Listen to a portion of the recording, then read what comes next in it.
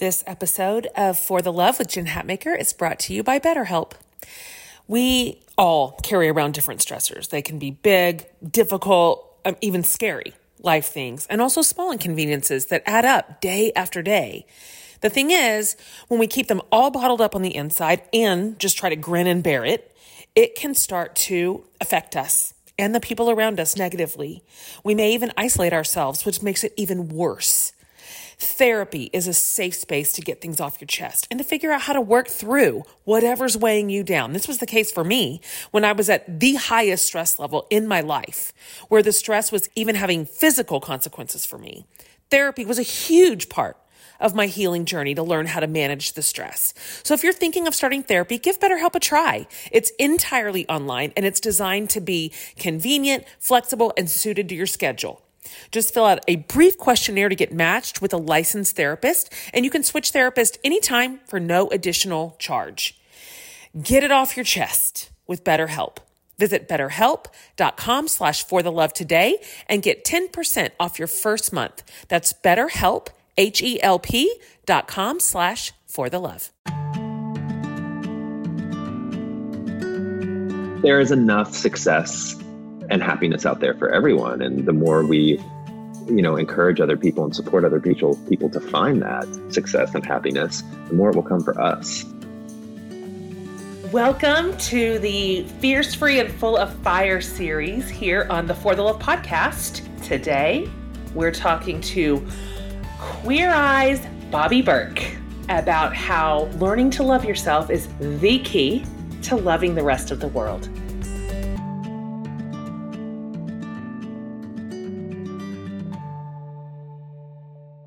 Hey everybody, Jen Hatmaker here, your host of the For the Love podcast. Welcome to the show. You lucky thing that you're here today. You're going to love every minute of today. Okay, really quickly before I get into it, just a reminder, we are in a series called For the Love of Being Fierce, Free, and Full of Fire. Because you may have heard, I wrote a book called Fierce, Free, and Full of Fire, and it releases April 21st. This is a weird time, right? To release a book, except that I just keep thumbing through the pages and thinking, this is going to serve my community. Like, this is what we need right now. We got to figure out in flux right now how to be fierce and free and full of fire. And I am just telling you, weirdly, there are so many tools in here that now I am looking at in light of being sort of quarantined and isolated from each other and having to dig deep and find some resiliency. I'm like, oh my gosh, we need this now more than ever. Now more than ever. And so we've got a whole podcast series built around Fierce. This is what I want to tell you real quick. Anybody who pre-orders a copy of Fierce in any format, like audio or digital or hardback, whatever you want, any format, any vendor, doesn't matter what, you get immediate access to some really great pre-order stuff. We got a goodie pile for you. You get a 1-hour coaching video from me. You get the intro and 2 of my favorite chapters, like right away, an instant download. You get an audio chapter. And we worked really hard on the audiobook, and I think you're going to love it.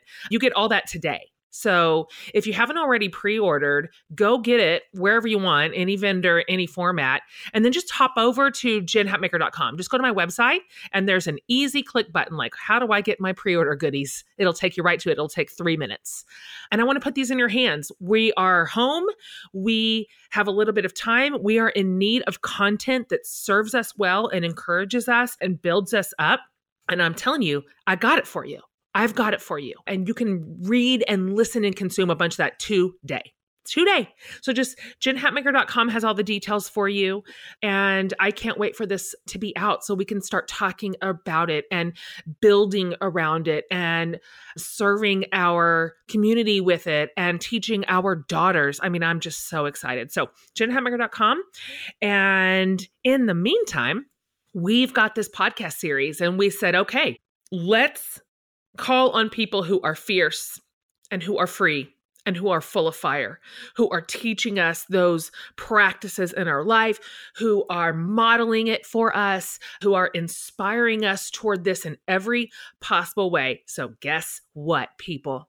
pretty tickled about my next guest in this series. So I literally ran into him in Mexico, like shockingly, surprisingly, and I made him take a very awkward photo with me like a weirdo. I'll put that over at jenhatmaker.com on the podcast page just so you can see that I essentially got to second base with him without asking. And I said I was sorry. Okay. And then I made him be my friend. We talk about that in just a minute, so you'll see. I couldn't be happier to welcome to the podcast today, Bobby Berk. You, of course, know Bobby Berk, that Bobby Berk from Queer Eye. I know, right? We have met up for a second time on the internet and recorded this incredible conversation. So, of course, you know that Bobby is the design guru on Queer Eye over on Netflix, which if you're like me and everybody else in the world, you've just binged in huge quantities. But we're going to talk today about how he got there, about growing up in Missouri, about leaving his house when he was 15. 15. About how he built his career just out of like grit. He tells us the whole entire story. And then he walks us through his audition process for Queer Eye. You guys, I was on the edge of my seat. It made me feel nervous and I already knew he was going to get the job. So he tells us how that worked, how these 5 guys came together, and whether or not they even thought this show was going to work. I loved this conversation. You may know that when he isn't filming, he lives in LA with his husband, Dewey, and he's put together. He's just got a lot on his plate, you guys. It's not just Queer Eye. He has a lifestyle website, bobbyberk.com. He's launched his own furniture line with Art Furniture. He's in high demand, y'all. He said yes to this, and I'm thankful, and we're happy to have him. And so I can't wait for you to hear his story. He got real vulnerable with us. He told us what it was like growing up as himself, exactly where he was in the family and town that he was in, and that essentially he left to save himself. It's a powerful conversation. And if you didn't already love him, you're going to fall hard today. And I'm so happy to bring you just my delightful conversation with the wonderful, wonderful, charming, amazing, talented Bobby Berk.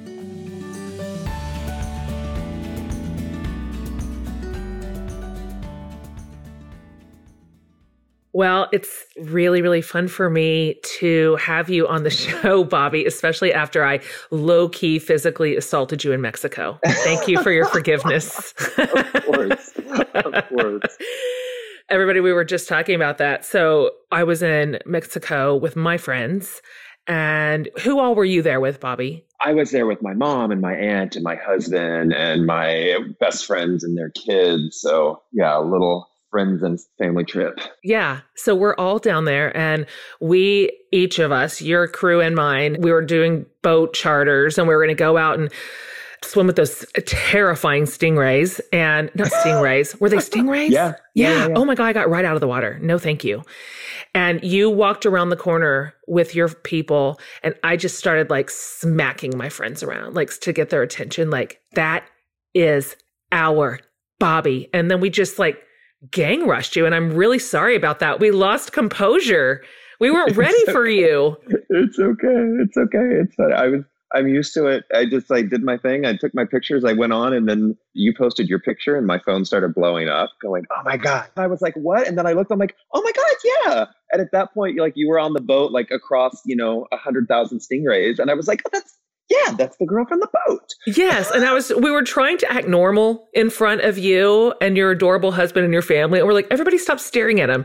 It was so terrifying to be swimming with all those stingrays that I forgot about you for a minute because I just wanted to live. Yeah. I didn't even really swim with them. I did get in the water, but I don't like snorkeling. I don't either. I grew up in Missouri in a landlocked state. I didn't really get in water except, maybe a couple days a year in my aunt's pool. So swimming, yeah, it's not really my thing. Me neither. I grew up in Kansas, right next door to you. Oh, and I'm like, no, thank you to the ocean. I respect it and I fear it.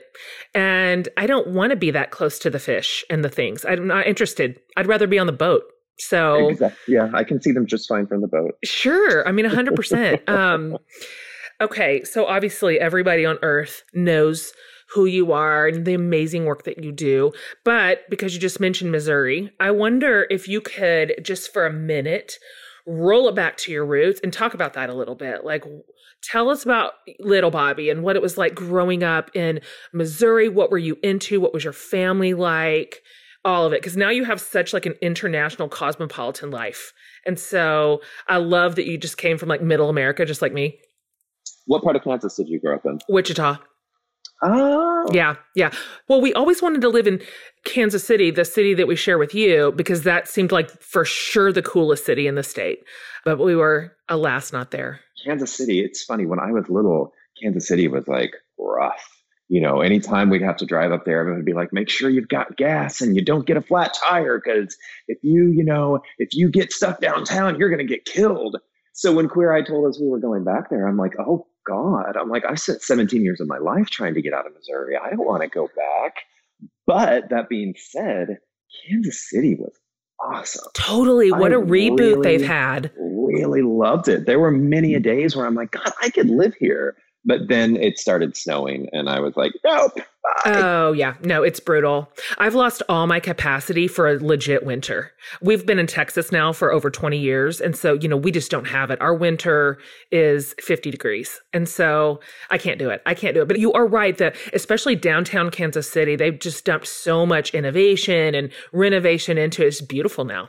Yeah, I really like it. But I did not grow up in Kansas City. I grew up in like Mount Vernon and Miller, Missouri, which is down by between Springfield and Joplin on I-44. Very little, very religious town. I went to a little one-room Christian school in elementary, and then I started going to public school in middle school and high school. Yeah, my life revolved around the church back then. I went to church probably every single day, prayer meeting before school and activities after school and youth group on Wednesdays and church on Sundays and Sunday afternoons. You and I probably had enough church by age 10 to last us for like 70 lifetimes, honestly. Oh God, yeah. Yeah. What kind of church did you go to? Assemblies of God. Yeah. So really, really conservative. Yeah. Yeah. When you think about you back then, just as a kid, were you able to love what you love and be creative like you are? And did you have to grow up until you could be you? I mean, even outside of like, this is who I love and who I'm going to marry, like, did you get to be creative? Were you always like this? Did you always have an eye for beauty and for culture and innovation? Did you notice that when you were a kid? Yes and no. Like, there wasn't really much to notice. I mean, we were very closed off from the rest of the world. Like, we didn't really get to watch TV a whole lot. We didn't really get to go over to other people's houses because if my mother didn't know them and know their parents and they didn't go to our church, then it wasn't allowed. Creative wise, yes. I mean, I remember when I was little redoing my bedroom when I was like 4 or 5 and like color coordinating it. And I was always helping my mom do that type of thing. And then I loved building with Legos. They were my favorite thing. To this day, I still love playing with Legos. So creatively that way, yes. But as far as like knowing that it was something different, no, because I had nothing to compare it to. So what happened? Like, you get north of elementary school and you're a teenager. And when did you start realizing I need to leave and I'm going to leave? Because you left early, right? How old were you? I was 15. Yeah. 15, oh my 16. God, Bobby. I grew up in a home that was very strict. God bless my mother now, but she was very strict. She was very protective. She was definitely, and to this day she still is, definitely a worrier, and definitely I want to prevent bad things from happening instead of, waiting for them to happen. I definitely have gotten that from my mother. It was a very strict home, and I'm very much an independent, thinker and want to kind of do my own thing. And I wasn't a bad kid. I just kind of wanted a little freedom. So we butted heads a lot. And then at probably 14, I realized I was gay. I mean, I always knew I was different, but I didn't really know why. I didn't know what that meant. But then, we got the internet at school and I started Googling some things and I was like, oh, it's all coming together.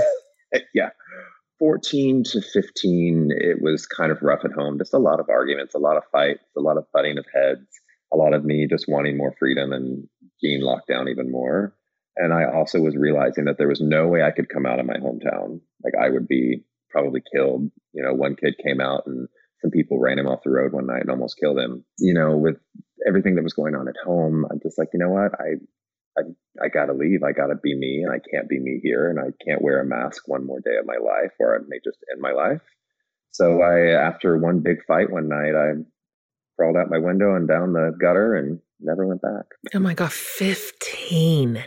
Where'd you go? I stayed with friends. I lived in my car. Yeah, a little bit of all kinds of different things. Wow, that is scrappy. I'm serious. I have a bunch of teenagers. I told you I have 5 kids, and they're all between 14 and 21. And I don't even think my kids at 15 have the life skills to live 3 days on their own. Yeah, I mean, you think that, but once you get out there and you learn quick. I bet. Well, how on earth did you go from a 15-year-old kid living in his car to begin putting together like the early pieces of your adult life and what would ultimately obviously turn into an incredible career? God, I don't even know. I just got lucky. I worked retail and restaurants and gas stations, and at 17 I decided to leave and move to Colorado. 17, to move to Denver. I needed to get out of Missouri. I wasn't doing anything with my life, and Denver happened to be the one place where I knew somebody.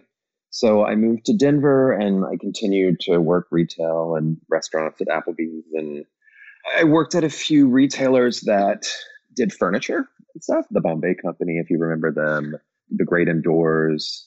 And I realized that was something that I was passionate about.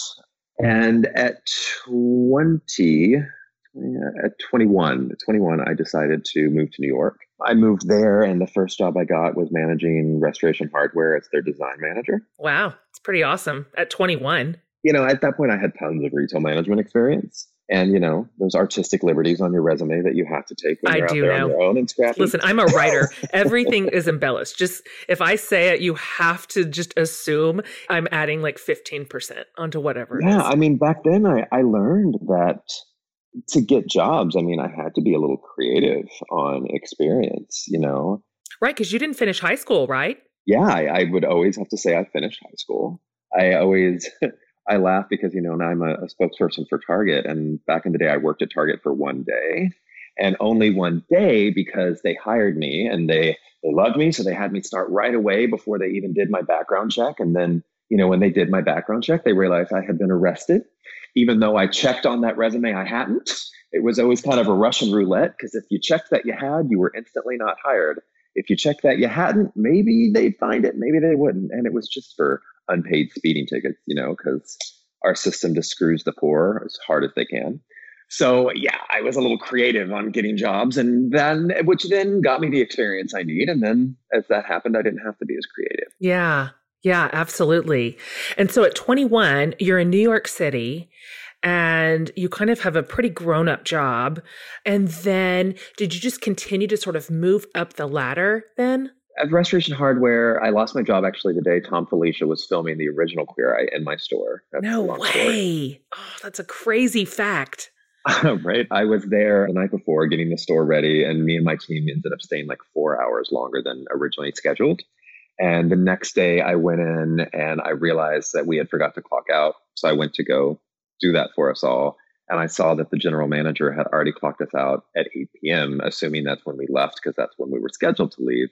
So I went in and I fixed everyone's time, including my own, which that was against the rules. And we had just fired 3 managers the week before for doing the same thing.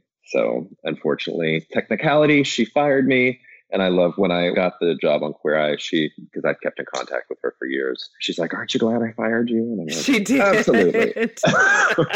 Absolutely. After Restoration Hardware, I worked at Bed Bath & Beyond, and I worked for an Italian linen company, and then a company named Portico, which was a high-end boutique furniture company and a spa company as well. And I worked my way up there from store manager to buyer to creative director and head of e-commerce. And then one day they went belly up, and I'm like, well, crap, what am I going to do? So I registered BobbyBerkHome.com, and I cloned the e-commerce database I had built for Portico. And I was like, maybe I'll sell a sofa or 2 online while I look for another job. And that was 2006. And I sold a couple sofas. It worked out.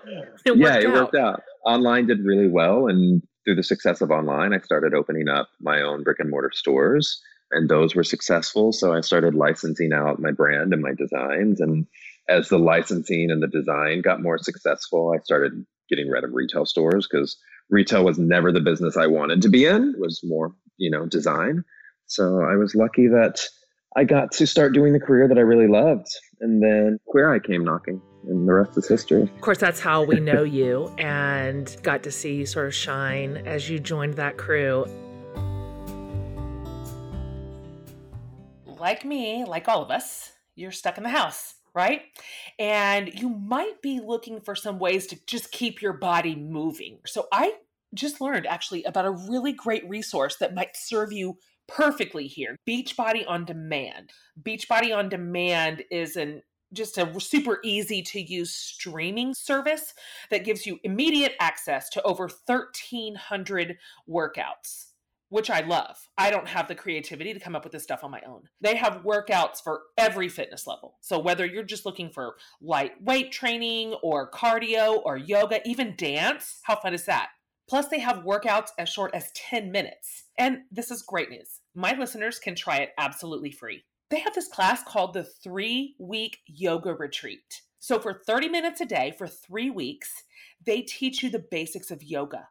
And if ever there was a time I needed to tap into that sort of inner zen, it is right this second. My listeners can get a free trial membership when you text For the Love to 303030. You'll get absolute full access to this entire platform for free. All the workouts, the nutrition information and support, everything, totally free. So just text For the Love to 303030. Awesome. Okay, back to our show. I know you know this. I'm not telling you anything you haven't heard a billion times, but that show is just, we just freaking love it. Like, it was such a gift to the world when you guys hit the scene for like the reboot of Queer Eye, and everybody I know was watching it and falling in love and going bananas and making sure everybody else was watching. And, what you were doing at the time just felt so right and so important. It just hit at the right spot. And I've never missed a single episode of any of your shows. So if you could just tell us a little bit about how Queer Eye came knocking, as you said, and like, how did that feel to you? Because you just described a humongous career that you already had. You are in charge of an empire. So it's not like you had a lot of free time or just a lot of wiggle room in your schedule. You've got a ton of people that work for you. You are a boss. We just have to know how you felt when they came. Did you think that show was going to work? How did you figure out how to do both at once? All of it. My publicist, Courtney, had heard that they were bringing the show back. So she figured out who to contact to get my name in the running. And she found out, I think, about 2 weeks before auditions were done. And at that point, I think they had auditioned about 3,000 people. And I came into it like the last 2 weeks. And I did a Skype interview with producers that I thought went horrible. Did you? And I was like, I had set up a cute little spot in my apartment for, the background for this video interview. And the power went out about 10 minutes before the interview was supposed to start. I jumped in my car and drove to my office as fast as I could, which was only about a mile away. And it was in the middle of summer. So I get up there and I'm all hot and sweaty. And I get to my office and like the wall behind my desk was black. So like it wasn't the greatest background for a pasty white person to be in front of. I looked like powder and I was all hot and sweaty and disheveled. And I'm like, well, that was horrible. I'm never hearing from them again. But I did. And then they wanted me to come in for an in-person audition with the top 40 that they had chose. And so the first night was cocktail mixer for everyone just to kind of, meet everybody and meet executives and producers and stuff. And then the next day was kind of like speed dating. They had 3 tables set up, and at each table was about 4 executives from Netflix, ITV, and Scout Productions. Nerve-wracking. And we all just kind of rotated through, and design happened to be the very last category that day. So I think I sat around for 12 hours to do maybe 10 minutes of Oh, audition. for Pete's And I was sake. also extremely sick. I had a horrible flu. Oh, I was no. downing Sudafed to wake me up and Dayquil to like keep my fever down and keep my cough down so they didn't think I had the consumption when I came up there. What a mess. Couldn't go through an interview now with a fever and a cough. It shuts you down. So that was the first day. And then I was like, all right, well, I don't really know what's going on. So then the next day, let's see, that was that night, they were like, you know what, we'll give you a call if you're getting called back the next day. So it was 12:30. Yeah, that was 12:30 at night. And I still hadn't got a call. And I was actually supposed to go to Spain the next morning. Porcelanosa, the amazing tile company, was taking me to Spain for like this beautiful week trip to visit their factories and go all over Spain. So I was like, I think I need to get on the flight tomorrow. I don't think I'm getting called back. But then at almost 1 a.m., the creator of Queer Eye called me and he's like, hey, sorry it took so long. We just want to let you know that we love you and we want you to come back tomorrow for the final day. And he's like, without giving anything away, you're our first choice. Oh, my I was gosh. like, what? And it's funny because when I actually got cast on the show, I didn't have nearly the reaction I had that night when he was like, you're our first choice. And that night I just like had a breakdown and I was like, oh my God, my life is about to change. Totally. And it's funny, I get in though to auditions the next day. And, there was probably anywhere from 5 to 7 people per vertical, per category on the very first day. And when I got there, like tons of people from every category had been eliminated, except I get there and everybody but one person was still there in my category. And I was like, wait a second, I thought you said I was your first choice. Why are all these guys still here? So I went in with like really sure of myself. And then I got there and instantly I was just defeated. And I was like, all right, these Hollywood people, they probably told everyone that they were the first choice, and so I went in feeling great about it. And then I walked in going, no. So that day kind of was like American Idol meets Hunger Games meets Drag Race. So that day they started putting us in groups of 5, one from each vertical, and just kind of rotating us around in groups and seeing who had like looking for chemistry. Yeah, seeing who had good chemistry together. And the 5 of us, the very first day, Karamo and Tan and I instantly gravitated towards each other and started hanging out. And then as time went on, Jonathan and Anthony kind of came into our group and we really just had natural chemistry. We really actually liked each other.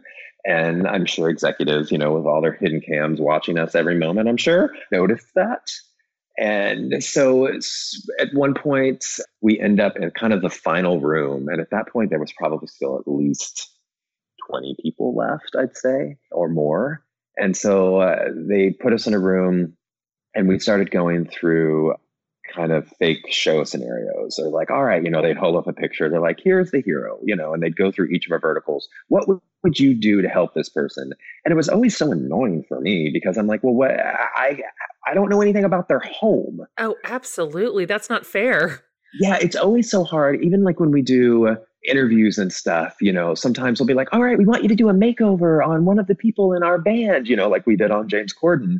And luckily with James Corden, actually, it was great because they had a space for me to really redo. It was a cool outdoor area at their studio. But a lot of times when we do those interviews, they're like, all right, we have an intern here at BuzzFeed and we want you to give him a makeover. I'm like, all right, what am I going to do? Right, you're going in blind. Yeah, even sometimes Anthony will be like, yeah, what the hell am I going to do? Sometimes though, he's lucky that they're like, all right, here's our snack bar. What should they be eating from the snack bar? So sometimes he has something to do. But often him and I are like, all right, yeah, hi, what are we going to do? Jonathan and Tan have the easiest when it comes to those type of things because they can affect instant change by, zhuzhing up their clothes, cutting their hair. And Karamo, it can always pull out a good heartfelt conversation. But so going through those first initial kind of scenarios, first few, they had zero information for me for the home. And so I'd be like, well, how do you guys want me to put in any feedback here? So then they started printing out just like these awful mess of homes. And I'm like, all right, that's great. But it's still really hard for me to give any type of feedback based on one picture of a pile of laundry in the corner. And so they would start rotating people in and out of that. So they put me in, I would say, I was in there for 3 of those. And then they were rotating people in and out. And then they rotated me out, I think, for maybe 2. And then they brought me back in. And then I never left again. And then I think Tan never left again. And then Karamo. And then Jonathan. And then Anthony. And at that point, it was like, and every time like one of us would need to go pee, we'd notice that like less and less people were sitting outside. Yes, they were like slowly getting rid of the rest of them. And then at one point, they're like, all right, we're going to take a break. And then we walk out and there was no one left. We were the only ones there. And we're like, oh my God. And then they're like, nope, it's not done yet. And we're like, all right, great. They're like, there's actually one other team that's still there. And now we're going to take you to some random person's house and we're going to film you. And you're going to do an episode. Like right that day? Yeah, right that day. And it was like 9:00 at night at this point, and we were exhausted. And they're like, we have a hero and, he's a dad who's recently had a heart condition and he really needs to learn how to get his house in order and like de-stress his life and this and that. And one of the creators of the show and are still our executive producer, and he's been with the show since the very beginning. He's actually, him and the other creator of the show were married for 25 years. Him and I had a conversation earlier in the day or 2 days before, and we were talking about his home and where his home was and what his home looked like.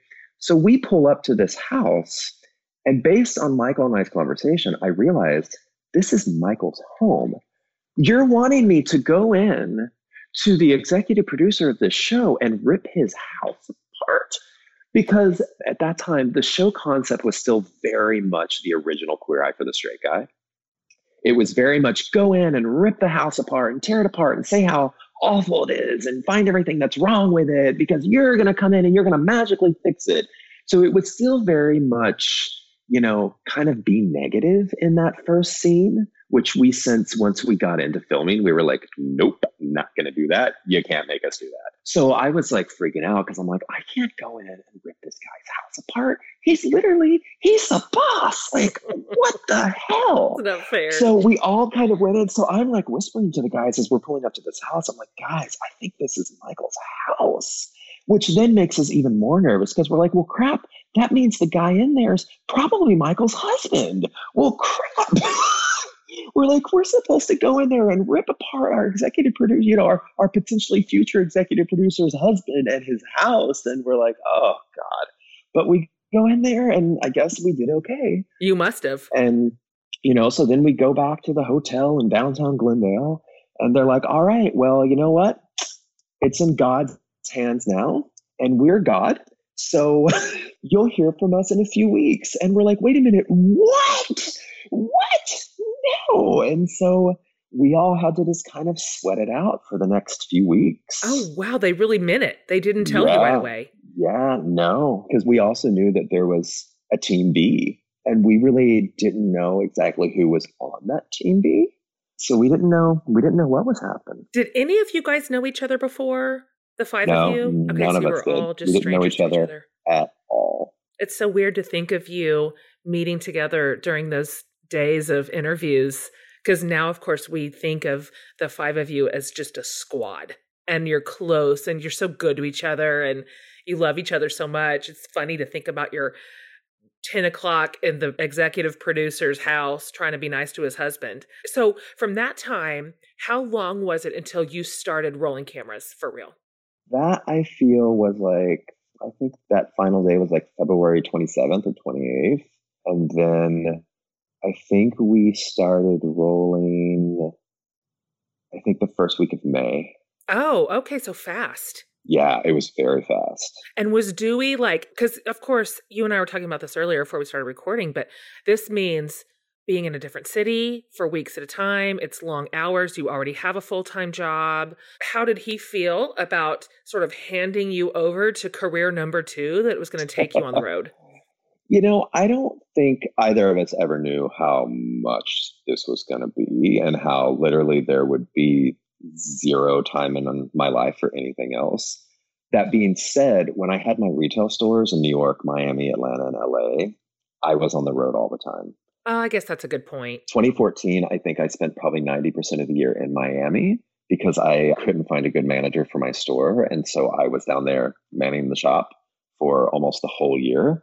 So 2015, 2016 was the first time in 10 years, if not more, that I actually had a set schedule, because at that point I'd gotten rid of my stores and we were just focusing on the design firm. And so we had moved to LA. I was home every day. I was at the office. We would go on hikes every day. So it was the first time in my entire adult life that I had a set schedule and I was home every single day. And I absolutely loved it. And I never wanted it to change. And then it did. It did. He's always been very supportive. We met a week before he started med school, and I went through med school with him and residency and supported him through that. So he's always been very supportive. It's awesome. I was just thinking just the other day about how just lucky I am to have friends who listen to me when I'm going through something hard. But sometimes I, and maybe you, might face something that needs a professional perspective just to help us dig down to the root of the problem. So now it's easy to connect with a professional licensed counselor with BetterHelp. They have an array of counselors who specialize, frankly, in all sorts of disciplines, including depression, sleeping, trauma, LGBTQ issues, more. Plus, anything you share is obviously totally confidential. Best of all, it's truly affordable. And For the Love with Jen Hatmaker listeners get 10% off their first month. Go to betterhelp.com/forthelove. Just fill out an easy questionnaire to help them assess what it is you need and then get you matched with a counselor you will love. So that's betterhelp.com/forthelove. Back to the show, guys. Up until this point, let's see, how many seasons has it been? We are here in Austin. Well, we were in Austin filming season 6. We're on a bit of a pause right now due to the current situation. But technically it's season 7 because we filmed a season in Japan as well. But Japan wasn't numbered. It was just called We're in Japan. So numerically, we're here filming season 6, but time-wise, we're season 7. And keep in mind, the show's only been out for a year and 2 months. No, I'm sorry, 2 years and 2 months. Yeah, because it came out February 7th, 2018. Oh, yeah. Listen, you don't have to tell us that. You guys dropped those episodes all at once and none of us got anything done. That was it. That was the end of productivity. It was literally impossible to just watch one episode. Impossible. I've never done it in my life. So I'd call my sisters or my best friends. I'm like, clear the day. Just clear the day. We're going to start with mimosas in the morning. We'll just transition the alcohol over the course of the day. And this is what we're doing. So get your game face on. Back to one of your questions earlier. Did we think this was going to be successful? No, we didn't. No, really? Yeah. All of us separately, even. We were like, oh, this is cute. We'll do this. We'll film this and it'll come out and, we'll go back to our regular lives in 6 months. Yeah. Oh my gosh. Yeah. Especially we went in thinking we were filming a very different show. Like I had mentioned, we thought we were filming the original Queer Eye for the Straight Guy. We knew we had dropped the Straight Guy, but in the beginning, the original executive producers, the creators of the show that had been with the show since the very beginning of Queer Eye for the Straight Guy, they had a very specific way they wanted the show done. And, they wanted it done pretty much just like the original. And that's no knock to them. They had an Emmy-winning recipe. Why would they change that? Little Tom comes along, our very first episode. And season 1 and 2 were filmed together. And we filmed 16 episodes at once. They were all intermingled in together. And season 2, they actually showed our second episode we ever filmed. But you guys wouldn't know that. They were all intermixed. But Tom really was our very first episode, first episode to air, very first episode we filmed. So we get there and we meet little Tom and poor little broken down Tom. And we get to his house and they're like, all right, go in and tear everything apart and find everything that's wrong. And we get in there and we just see this, poor, sad, lonely man. And we're like, oh, God, we can't be mean to him.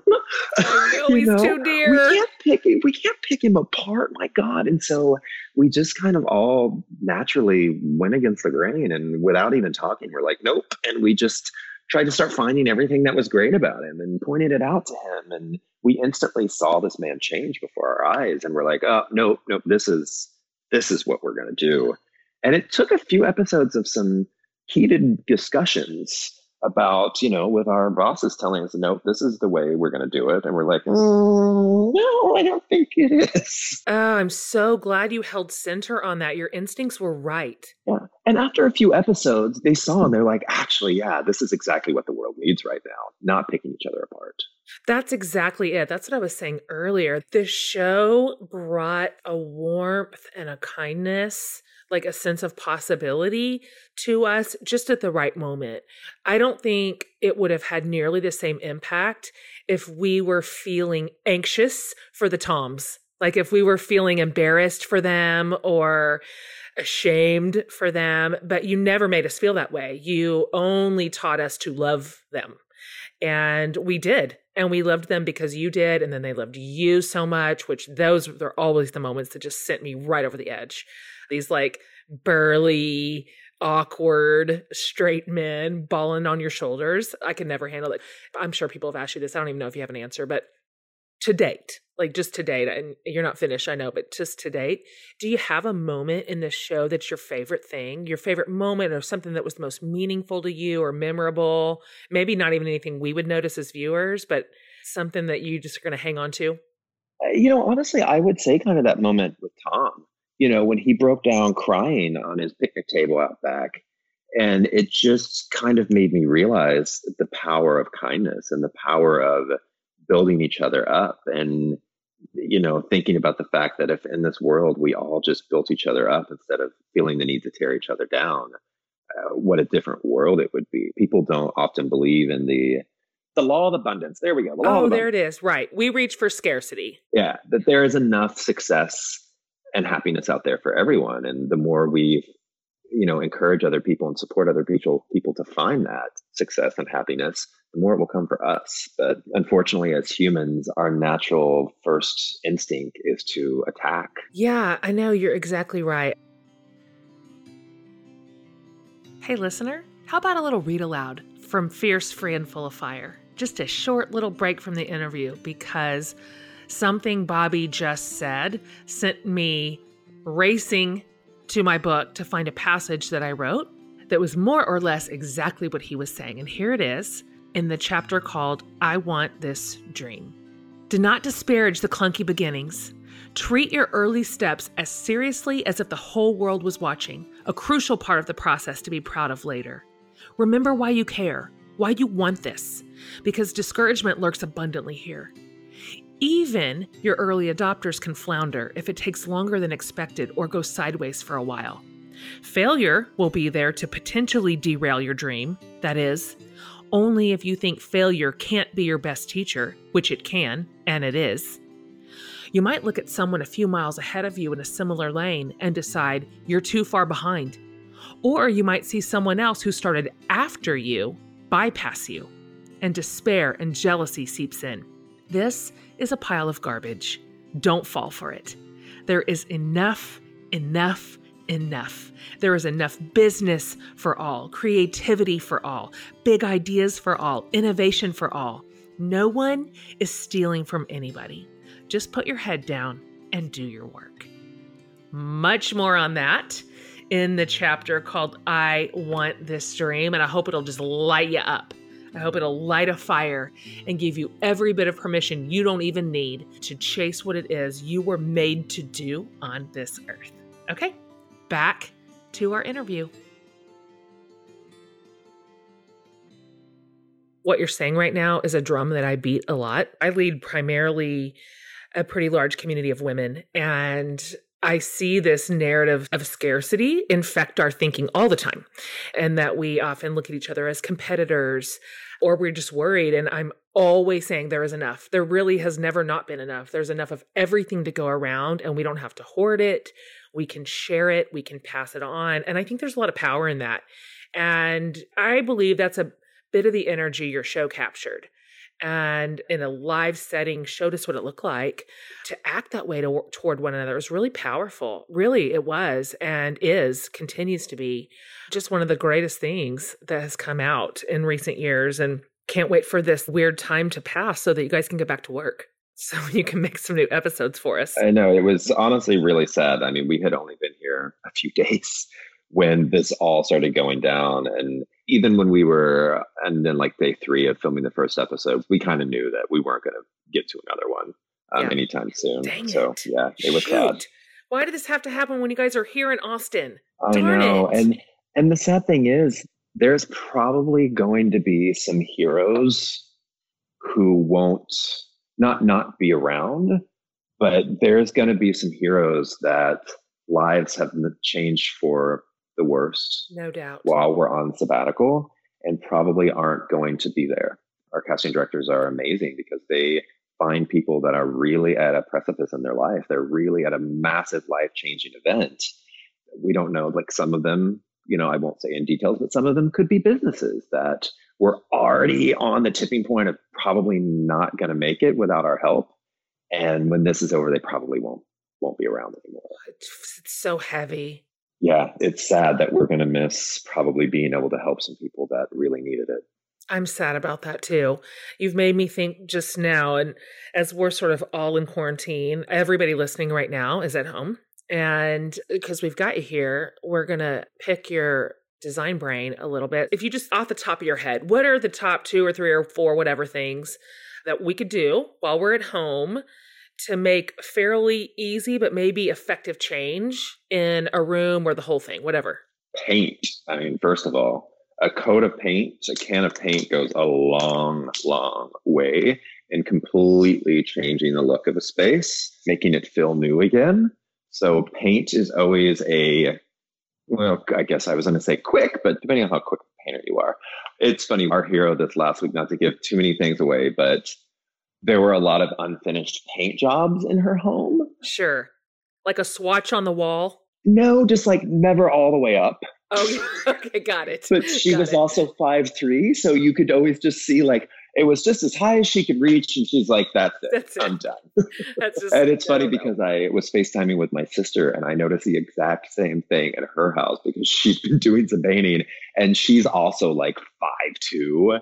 And I'm like, "Wait, what is up with your walls?" And she's like, that's as high as I could reach. And I just didn't feel like getting a ladder to finish this room. So painting can be quick. It cannot be. But I mean, right now we've got nothing but time. So paint's always a quick and usually inexpensive way to really freshen up a room. Also, new rugs, new throw pillows, new curtains. Anything that's fabric like that is a quick and usually more inexpensive way to change up a room without, changing furniture. Great ideas. Sometimes too, I notice that when I'm just wanting to change a room out, I'll just remove a bunch of the clutter and then just see how it feels for a couple days. Like, let's just see if I like this, let it breathe a little bit. And then all of a sudden I notice that I am a little calmer in that room and feeling a little bit more grounded. We're neck deep in projects over here right now because all these kids are here. I have 2 kids in college, and so that's it. College is done. They're here. They come back with their dogs. I'm just like, oh my Lord, what are we going to do? So yeah, I'm in a laundry project right now that is, if I don't make it out of here, just remember me fondly. But yeah, decluttering, when you're surrounded by chaos, it creates chaos in your mind. Now more than ever, it is such a good time to go through your closets and get rid of things you don't wear. If you have kids, get rid of the kids' clothes. Donate it to people in need right now. We're going to have kids over the next month or 2 that are growing out of clothes, and don't have the money for more. So finding those people that are in need right now is a huge, huge thing that you can be doing for yourself and for the community. Yes, 100%. Thank you for mentioning that. And none of us are going to have to look real far in our communities to find neighbors that are going to need something. And so we have our eyes peeled right now for that also. And it's a really good time to share, a really good time to think of other people, which also has this incredible effect of giving our own energy and mental health a boost. because it's easy to get a little bit locked in right now in kind of fear and worry and isolation. And so thank you for that. I want to ask you if we could talk about this a little bit. Your story is special. It's meant a lot to us. I told you once you and I connected, and I know you know this, specifically your episode with Mama Tammy and how vulnerable you were in that show and kind of what we learned about you. It meant a lot to me and it meant a lot to my community. And one of the things that I'm constantly yammering about is that every person deserves goodness, and we are worthy of receiving and giving love just as we are. And we are wonderfully created and perfectly formed. I mean, I'm always, always, always saying this. And you have turned out to be a good teacher for us on this. Just living your story in front of us in a way that was really tender and vulnerable was, I mean, for lack of a better term, like a sermon in and of itself. And so I wonder if you could talk a little bit about the interior work that you did to get to that place where you said, I am just wonderfully created, just like I am, and I'm deserving of love and goodness. That's a hard one because I don't know if I ever really will fully be there. Definitely more so than I used to be. But the church really does a number on you, especially as a gay kid, especially growing up in Pentecostal Assemblies of God, where you're taught to just hate homosexuals. I know. And that day when you finally realize, oh, wait, oh, that's me. You instantly are taught to self-hate. It takes a long time to get over that. I don't think anyone in my position will ever really fully be over that.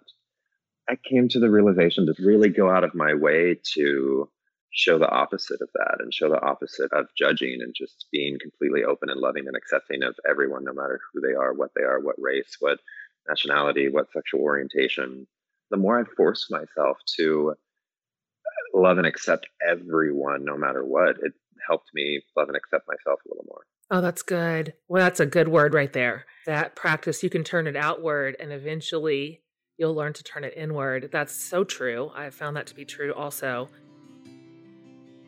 Dear listener, one more little read aloud for you. I asked Bobby what interior work he did to finally believe he deserved goodness. And I want to read you one paragraph from Fierce, Free, and Full of Fire. And this is from a chapter called, appropriately, I Deserve Goodness. You deserve goodness, full stop. Because you are a cherished human being created by a God who loves you. Because you bear the imprint of heaven. You are worthy of honor. Every person is. You deserve the blessings of this earthbound life like anyone else, to be deeply loved, to be wanted and seen, to be valued and treasured, to be productive and fruitful. You are not just a commodity for someone else's bottom line. You are not a utilitarian tool to be used and discarded. You are not dumb. You are not a problem. You are not inferior. You are not too much. Just a teeny little moment to cheer you on. You deserve goodness, listener. More where that came from in Fierce, Free, and Full of Fire, specifically from the chapter entitled I Deserve Goodness. I can't wait to just imprint that message on every single reader. Okay, back to Bobby. It is really beautiful to watch, I'll tell you that. And it kind of oozes out of you what you say and how you are, how you treat people, how you speak to people. You have so many people watching you. I know that's weird. Nobody's really built for this many eyes on them. But I think that you should be really proud of how you have operated with such this public life now that you lead and how much it has meant. I think about the gay kids watching you right now and even the gay parents, and what you are showing them as possibility it's like magical. It's monumental and it means a lot. I'm really proud of your work and what you do. Okay, listen, let's wrap this up. We just got to go back to, being in our houses. I know, right? I got to go work out. I'm doing that 2-3 times a day now. Yeah, good for you. I'm really proud of you for doing that. I've not yet found that energy in my journey, but maybe today's the day. I don't know. Well, I also don't have 5 kids. That's a good point, Bobby. That is a really good point, and I want you to remember that. Hey guys, super thrilled to tell you about one of my absolute favorite new sponsors who is doing so much good in the world and I have loved for years. International Justice Mission is the largest anti-slavery organization in the world. They work to rescue people out of slavery and sex trafficking, and they walk with survivors until they are thriving in freedom. I'm a longtime fan of IJM. In fact, I went to Rwanda several years ago where I got to see their work up close, and I was absolutely flabbergasted by the level of awesome IJM is operating at in the world. So in times like these, IJM stories remind us that on the other side of tragedy, there can still be hope. And I'm going to share one of those stories with you. So this month, 44 boys and 32 young men were set free from a jewelry factory where they were all enslaved. They had been forced to labor day and night, handling terrible chemicals, breathing metal dust. And yet here's the hope. When IJM and local officials brought the boys to a safe location, the boys were overwhelmed with joy. So this week, IJM is sharing a video clip of how the boys responded when they were told, "You're all going home." And they just radiate hope. Wait till you see this. As they run around gathering their belongings to take back home, and they literally rush IJM staff in this huge, giant hug like they just won the World Series. It's the greatest thing. Their hope is so contagious, and I want to share it with you. Go to ijm.org/share hope now to watch this video and more stories of hope for yourself today, and share them with your friends because we need these. We need good stories right now. So go watch at ijm.org/share hope now. And you guys share these on your platforms today. Okay, back to our show. Okay, so these are 3 questions we are asking all of our guests in the Fierce, Free, and Full of Fire series. And these all kind of come out of the book of its name. I've got a book coming out in April, which is a super weird time, to release a book. And so I thank you for coming on the podcast during the series. What do we have? We got time on our hands. So here's the first one. This is one thing that I wrote about a lot and care about a lot. What is the biggest lie you've stopped believing about yourself? That I wasn't capable of success. I was told that a lot as a child, that I was going to end up in jail, that I wasn't going to, which I did, but only for a night. Joke's on them. Yeah, I'm like, I got out. But yeah, that I wouldn't be able to succeed. And, I stopped believing that. Well, I would suggest that you've succeeded. So that was definitely not true. How about this one? Kind of the flip side of it.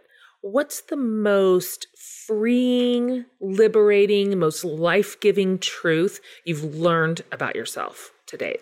That maybe my mothering is actually a good thing and not a bad thing. I don't know. It's funny because I'm always the one like taking care of everyone, making sure they're getting where they're supposed to be. And I remember our very first season, we were riding back all together after filming. And I think Jonathan brought it up, or maybe Anthony, and he's like, who would last longer in a zombie apocalypse? Which I'm like, well, God, here we are in this. And Jonathan instantly was like, oh, Bobby would die first. Because he'd definitely be the one making sure that we all got through that hole in the fence when the zombies were coming, and then they'd get hit. Oh, that's actually nice. That is a wonderful quality. And it's nice that everybody sees that in you right away. I'm not surprised to hear that a bit. Here's the last one. This is a question that I learned from a favorite author of mine. And people answer this any which way. We ask every single guest this question, but it could be funny and silly and small, or it could be really big and monumental and important. So whatever, runs the gamut, and you can answer how you want. But the question is, what is saving your life right now? Right now? Right. I mean, it's a loaded question at this point. Amazon? Oh, yay. Yes. And fast forward 100 years, remember WALL-E, the movie WALL-E? Sure. And that one company was everything. I'm like, oh God, is this quarantine, this pandemic, that moment when it starts, when Amazon takes over the world and everything in our lives soon will just be Amazon. But, I went, Yeah, you're not wrong about that. yeah, I mean, honestly, it's literally in so many ways. Like I've been just ordering crap that I don't even need because I'm so bored. I know. But also just like, honestly, I think fitness right now is saving my life. Like going out and taking walks and working out a few times a day. And otherwise I just go out of my mind. That's kind of the only routine. Well, no day is any different than the day before it right now. So they're just melding together and you're not the only one. And we're like, oh, it's Friday night. Well, who cares? Like, so what difference does that make anymore? And so, no, listen, that's hilarious. Thank goodness for delivery service is all I'm saying. And we're still like polishing up that account too. Don't you worry about it. Okay. Well, it feels so depressing that you're right here in my town and we didn't even get to meet in person, which we were going to, but we're keeping each other safe and everybody else safe. And so I'm glad that you're here. And I'm just glad that you are alive. And I am glad that you are who you are. And we all feel really lucky to get to just sort of peek into your story and watch you and your people and your family and husband and your friends live the way that you're living right now. It's just a real joy to us. And so thanks for making us happy and doing it with such grace and joy all the time. You're the best. Oh, thank you. Thank you. It's been fun. Been fun.